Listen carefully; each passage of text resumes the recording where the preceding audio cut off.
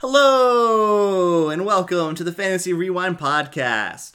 I am your co-host, Dylan Stoll, and I'm joined as always by my friend, Michael Whifford. Hello. So today, we are going to get into Rings of Power Episode 3, titled... Adar, Adar, Adar, Adar, Adar, Adar, Adar. Oof. So before we get into it, we're going to give out the reminders here. So if you want to get in contact with the show, you could send us an email, which is fantasyrewindpod@gmail.com. You could send us a DM or tag us on Instagram @fantasyrewindpod, or you can get at us on Twitter, which is @fantasyrewind. Fantasy Rewind. Fantasy Rewind. Fantasy Rewind. Fantasy Rewind. Fantasy Rewind. So, Mike, what were your overall thoughts about episode 3 here? I really liked it. I think we got a lot of really cool sort of story developments, especially in terms of Elendil. The Numenorians. Dylan, like when I texted you when I was watching this episode because I was like, oh my gosh, you got everything right. Not everything, I got something slightly right, but Dylan really nailed it out of the park. We should really do predictions for the next episode or what we think is going to happen every single time because I feel like it's happening. Yeah. Oh, but by the way, after watching this episode, there's a big revelation that I've come to and I've decided on, and I'm going to put my staff in the sand, so to speak. Put your staff in the sand. Okay. All right. Well, so my general thoughts about episode 3 here is that it's hands down my favorite of the season so far. I'd agree with that. Not particularly close for me. I loved seeing Numenor. I thought that it was awesome to actually get in there and see this fabled city. I thought that the advancement of the plot from at least Galadriel's perspective, or Galadriel's storyline, as well as Arondir's storyline, I thought that those two were both very satisfying as far as how they progressed. Oh, definitely. Yeah, they were really good. They were the main focus of this episode, honestly. Oh, 100%. And I liked that, actually. I liked that there wasn't 30 different storylines going on. Yeah. Just having more time to sit and focus on each one there. I will say that I'm not the biggest fan of seeing Isildur and Elendil in the show, just considering where they are time period wise. But with the way that this show's compressing everything down, I thought that Elendil stole the show for me as far as in Numenor. I thought he was awesome. Oh yeah, definitely. So I'm not hating seeing them, even though I don't feel like they belong where we're seeing them in the timeline so far. But with all that being said, let's just dive right in. Let's cover Arondir's storyline first, actually. And then we'll jump back into Galadriel. So Arondir's storyline is very sad, it is, honestly. Very much so. But I think it's really interesting, and it really leads me to some kind of thoughts afterwards. But we kind of come into him being dragged through this giant mining camp. Yeah. Slave camp, honestly. By these orcs or goblins, and he gets kind of tossed on the ground, and who's he wake up to but his fellow elf watchmen. Yeah, they didn't get very far. That was my first reaction. I'm like, oh, I remember you guys. But yeah, I thought that this part here where we see Arondir in the internment camp, basically, where he's being forced to continuously dig these paths, cut down trees and everything. I thought that this part was very cool in the way that we saw the orcs playing with their food, basically. Where the water skin scene where the one orc was like, oh, you're brave. I liked that. Here, you've earned some water. Enjoy. And it's three passing, he takes a sip, passes the water bottle tentatively. 2, Arondir takes a sip, passes the water tentatively. Then the last guy takes a sip and gets his throat slit. And I'm just I knew something was going to happen there. But it was we knew it was coming. Exactly what is going to happen there. Yeah. Yeah, he was, because the third guy honestly did have probably the least hesitation after the first two. Yeah. Oh, nothing happened to them. Yeah. But just the way that the orcs were like kind of playing with the elves, playing with their prisoners, you kind of heard like the maggot calls that they were making out there. Just threw me right back into the part in the trilogy when Frodo and Sam are going through Mordor disguised as orcs. And just like the way that the elves were kind of huddling together, making a plan for escape, and then having that plan just crumble as we watched it happen there. I thought that was definitely a disheartening moment for Arondir, as well as just his future there. But it did raise some pretty interesting questions. I think you're right. Yeah, so we see like his captain, right, kind of get his chain broken, and then he's running, and then he gets shot with arrows, and then you sort of see like it looks like there's multiple of these camps almost. Yeah. Right? And so I think that's where it becomes really interesting, because it's like, oh, this isn't like a rinky-dink thing. Like, they've been here. And this ties into Galadriel's sort of conversation with Halbrand? No, not Halbrand. Isildur's dad. Elendil. It really ties into her conversation with Elendil and what she discovered in Numenor. And that it seems like the Southlands there are being turned into a very special place. Yeah, the Southlands are being transformed into Mordor. Yeah. Nice voice effect there. Into Mordor. And so, it's going to be interesting to see kind of what happens as we're going forward. Because, also, too, the warg. What did you think of the warg? I loved it. I thought the warg looked amazing.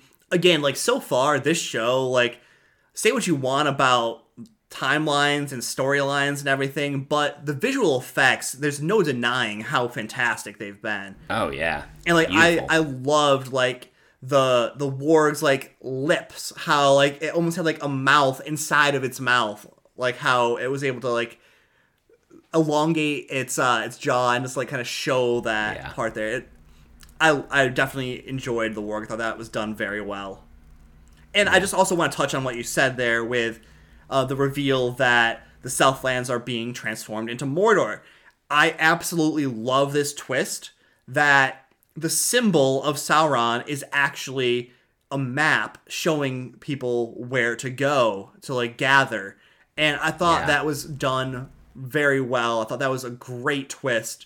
And I definitely want to give them some applause for a job well done in that regard. Making that connection, yeah, definitely. So let's kind of switch gears here, because I think there's not much else to say. There's one thing to say, and that is the blurry figure we see at the end of the episode here. So our episode title is Adar, and we are seeing whoever this Adar person is. And the elves were speculating, maybe, this is Sauron. Sauron's gone by many names. So maybe Adar is actually Sauron. And I don't think it is. I don't think it is either. I think it's going to be a red herring. And, like, it's going to be like, oh my gosh, is this going to be the reveal? And then it's not. So I thought that is an interesting point there. If you do believe it is going to be Sauron, like, then that has more meaning. But either way, it's going to be interesting to see who this like elvish looking person is that is in charge of these orcs. Mm-hmm. But yeah, switching gears, let's just dive into Galadriel here and talk about what's going on with her over in Numenor. Yeah, let's talk about that. So her and Halbrand wake up onto a Numenorian ship, as Dylan kind of thought about last week. I was correct, though, in the sense that it was going to be into more conflict, in some sense. Yes. Whereas, like, initially, if you had said Numenor, I would have been like, oh, it's going to be a good thing. Like, no, actually, they don't like elves, which is funny because they got what they got because they helped the elves, and Galadriel feels a little like they almost should feel obligated to help her, right? Well, I mean, especially when you see, like, a play of Galadriel's conquests being put on by puppeteers in the streets of Numenor. Like, they should have... She feels like they should hold her in some reverence, whether it's because she's an elf or because she's the commander of the Northern Armies. Yeah. As she likes to remind people. Yeah, she likes to remind people. Still can't wait for... I feel like in this episode, we did get a little bit of a shift with her. We saw a different side of her. And I like that. I did not like her audience with the Queen Regent. I thought she was a petulant child in that scene. Yeah. I'm really liking her. Like, again, by the end of the episode, when she's talking with Halbrand in the jail, like, I felt like, again, we were seeing a bit of a different side of her, even in the conversation. It seemed a little more warm and open, rather than, we must find this, we must do this, like, even though it was that kind of conversation, she still seemed to be giving it in a not quite petty way. Yeah, right? and It was a little more I thought amicable. her conversations with Elendil were really nice. I thought that she had really good interactions with him, that she actually smiled when she was riding the horse. Whether you liked that smile, like, slow-mo scene or not, I thought that she at least displayed some emotion other than being pissed off, which is good to see. I do think that we see some growth here with her, and that's where I want to go back to that scene with the Queen, because she goes in there and just acts completely entitled that you petty humans need to give me all these things I'm asking you because because I'm an elf, because we gave you this island. You only have this island because of us. And I love the Queen's response, though. We weren't given anything. We earned this place with our blood out on there. And to me, like, again, that just shows, like, the shift in perspective between how the elves might view things versus how the humans view things as well. Yeah, and we definitely see that there has been some unrest in Numenor, right? Mm-hmm. The king was deposed, a regent was put in their place, even though the king is still alive. And I have some theories on that, and I think some aren't too crazy. As we saw in the trailers, I believe, it seems the regent has access to a Palentiar. Yes. One of the Seeing Stones, and I'm assuming that her father or whomever, like, deposed the king probably saw a vision of an elf coming and kind of ruining, and that would lead to the downfall of Numenor, and was then like, okay, well, we got to stop letting elves in, and this elf-loving king needs to go away. That's sort of where my head is at right now with that. Well, did you hear how the Queen Regent said something about, like, her grandfather's grandfather stopped letting elves in, or something like that? Well, there was something weird about... Yeah, that's where I didn't quite understand, because I guess with the timeline, because it, Alandiar said that the king was still alive in a tower, and the regent had made that comment, and it's like, well, why would is this like the king's line then? I don't know, Right, yeah. That part was a little bit confusing to me, especially because if you remember the fact that Numenorians live longer than traditional men. And so I'm not positive on the timeline here of everything there, and it's a little hazy, but yeah, I thought that part was a little strange. Yeah. No, go ahead, I'm sorry. I just wanted to say one last thing about like Isildur and his sister. Really like the sister and kind of her interactions. Obviously, Isildur has some issues with his dad and, like, kind of mapping out his life, so to speak. And there's more history there with Isildur and his father, like, in terms of, like, the west end of Numenor, which I'm not quite sure on what's happening there. So I think there's some intrigue left to kind of discover about them. But I think the other biggest revelation in this episode, outside of, we'll get to the Harfoots, but is Halbrand. Yeah, so Halbrand here, he's like, oh, a smithy. I'll go and work here. Like, just let me do some stuff. Let me prove myself worthy to you.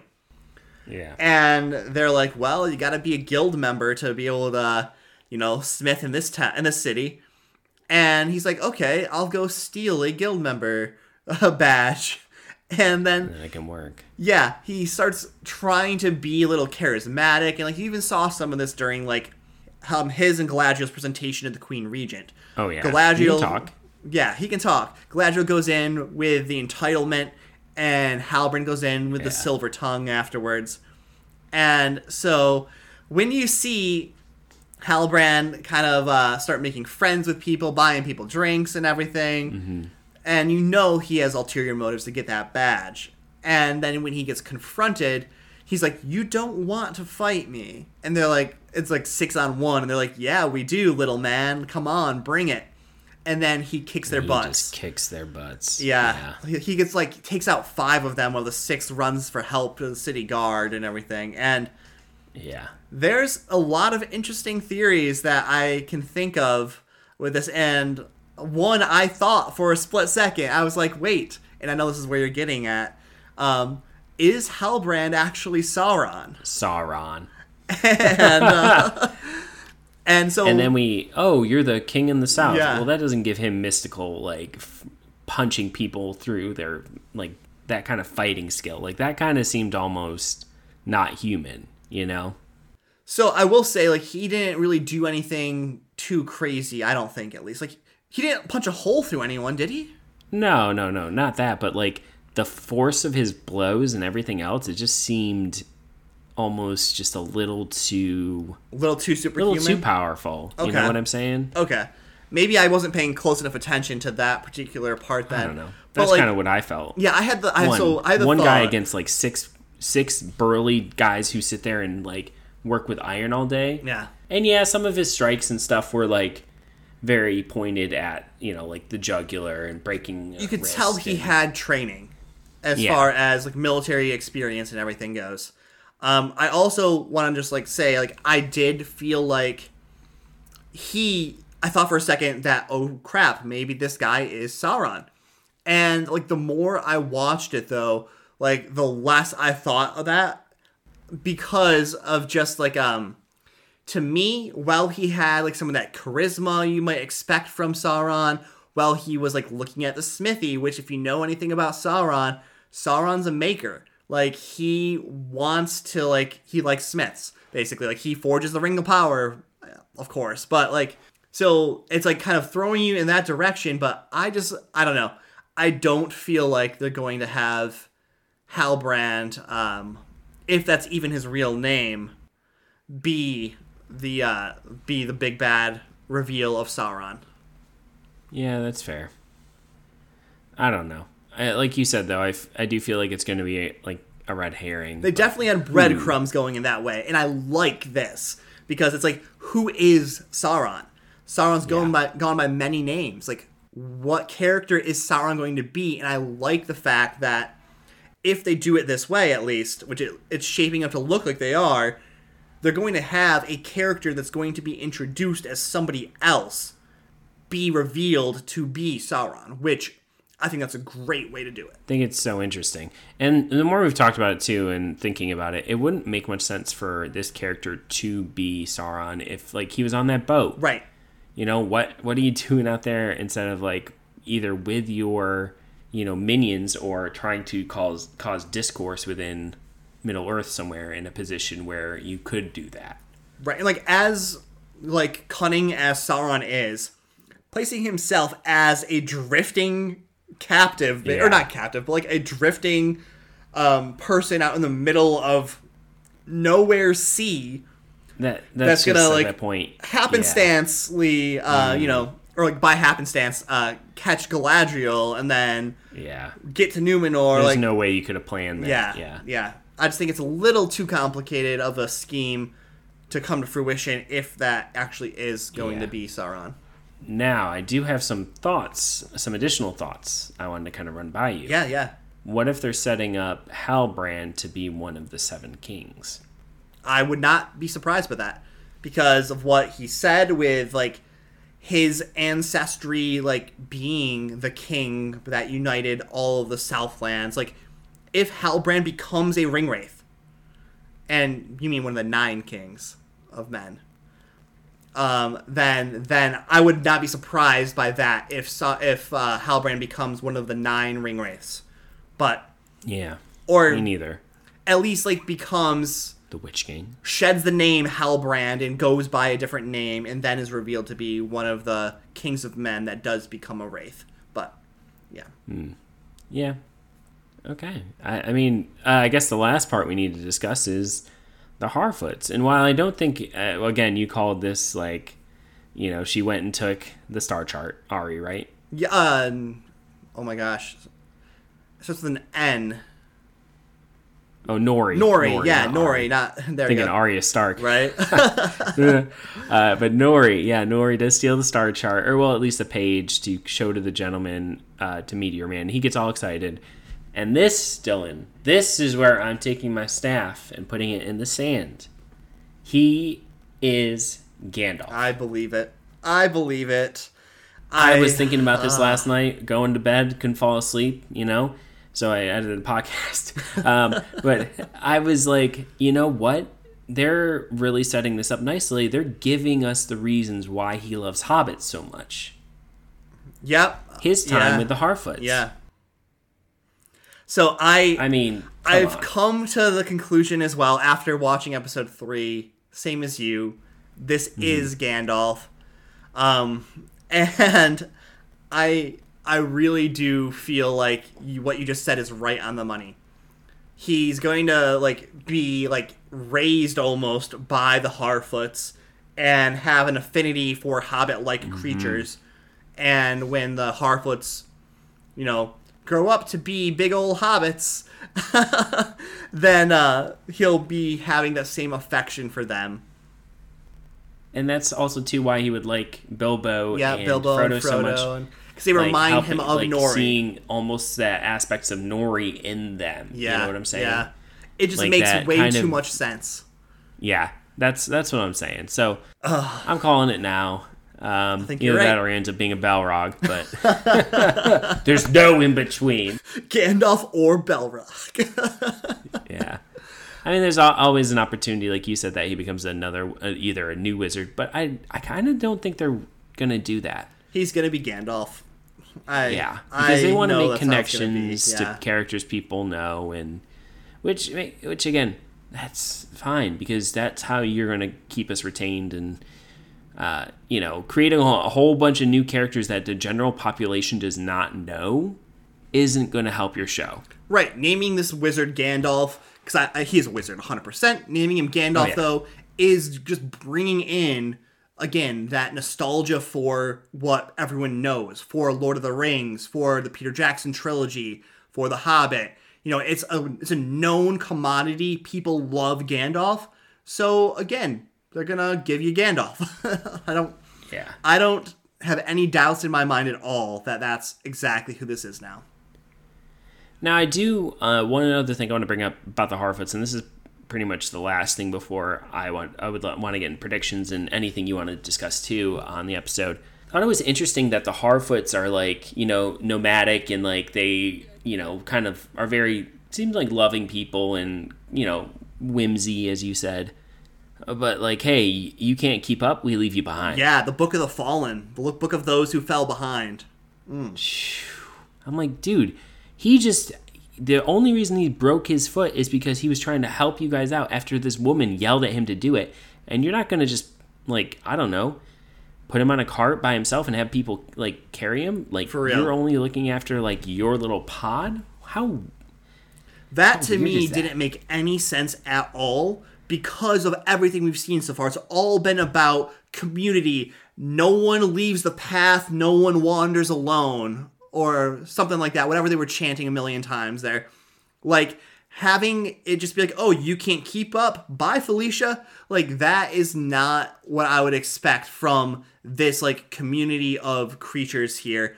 And just with, like you said, with basically Cedric's, because, he's Cedric Burrows, or I think his name is, the, Hobbit or Harfoot leader, having, his wife or somebody tell this guy to go set up this tent, and then he breaks his foot doing it.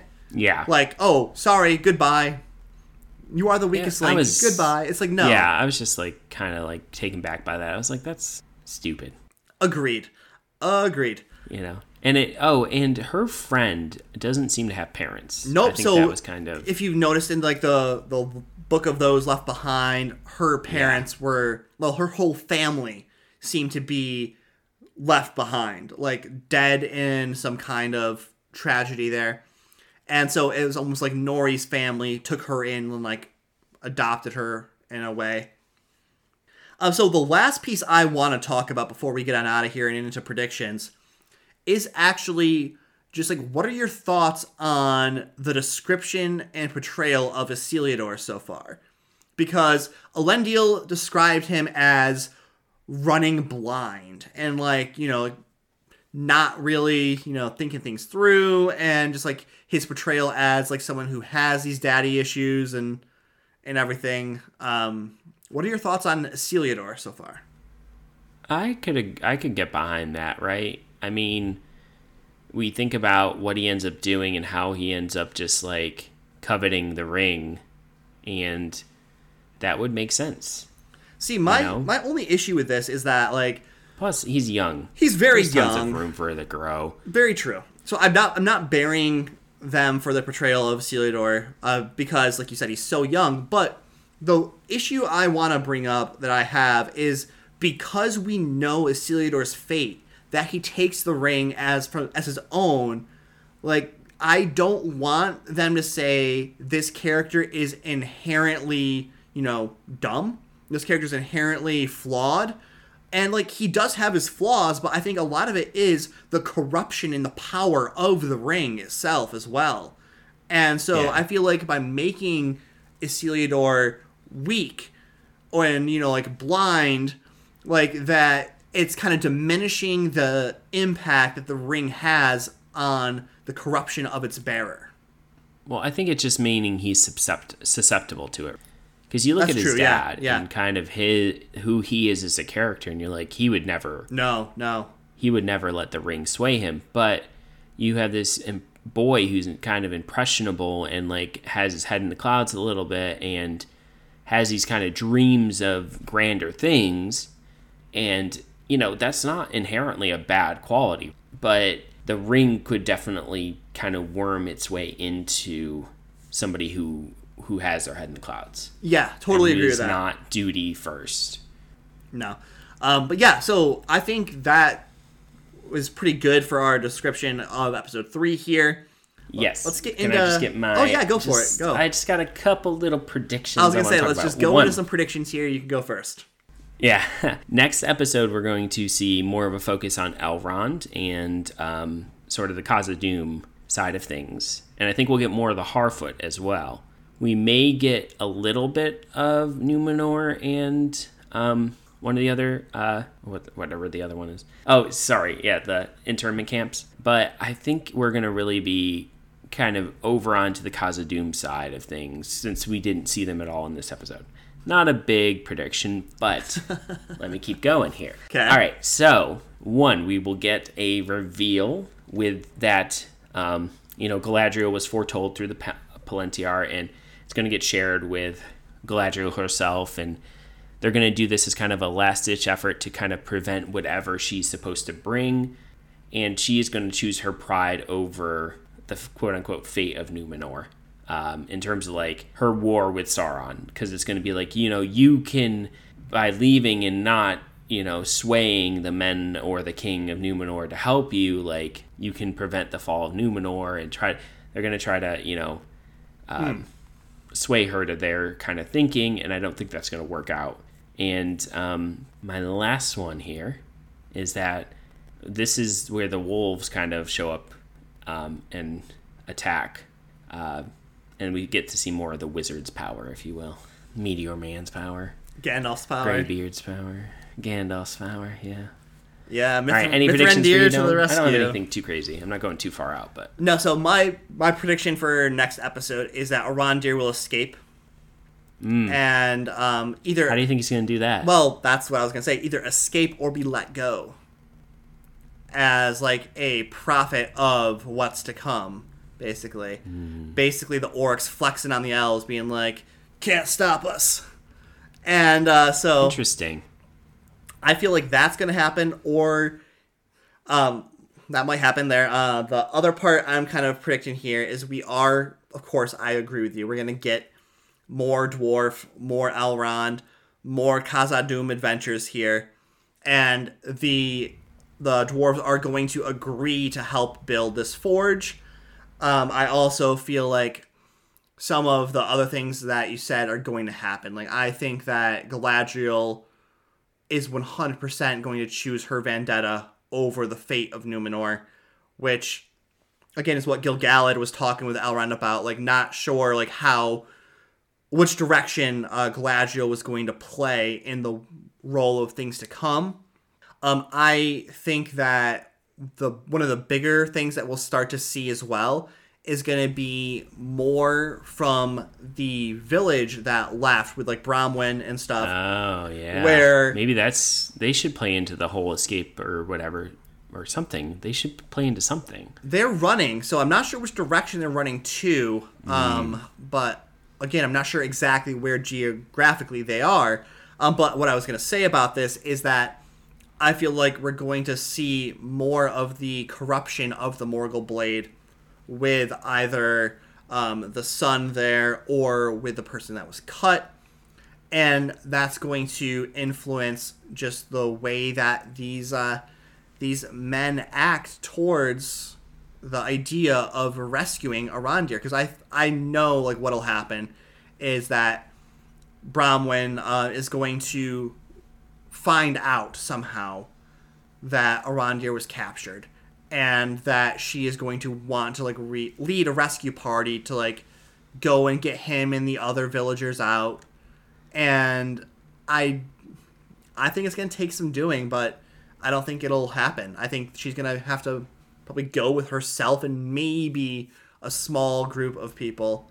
But yeah, those are my bigger predictions. I feel like a lot of what you said will happen next episode. I completely agree about Galadriel. I completely agree about more dwarves and Elrond, and I completely agree about Gandalf, because I'm calling him Gandalf now, protecting the Harfoots from the wolves that we've seen there.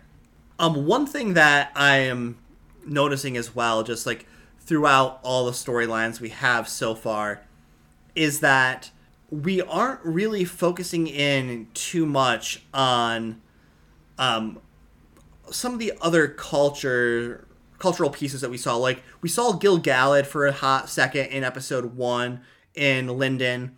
We saw Celebrimbor a little bit in episode 1 and 2 there. So I'm wondering if we'll get more of those characters and how much more involved they'll be throughout the rest of the season, or if they'll kind of be more of like that background role of, oh, here's this important figure, but they're not integral to the story we're telling right now. That'll be interesting to see. And one more thing I'm going to say is I think by the end of episode 4, Galadriel will be able to leave Numenor. Oh yeah, obviously. Well, maybe. We'll see. I don't know. I feel like that'd be such a waste. It's such a cool place. But you're right. In order to progress the plot, she's going to have to leave. Yeah. So maybe Isildur takes her. Perhaps. I mean, at this point, anything is on the table. I do feel like Elendil will be getting more time, though, as well, which is good. All right. Well, without further ado, this is going to end our episode here for episode 3 of Rings of Power. So this is going to be 2 nerds signing off. See ya. See ya.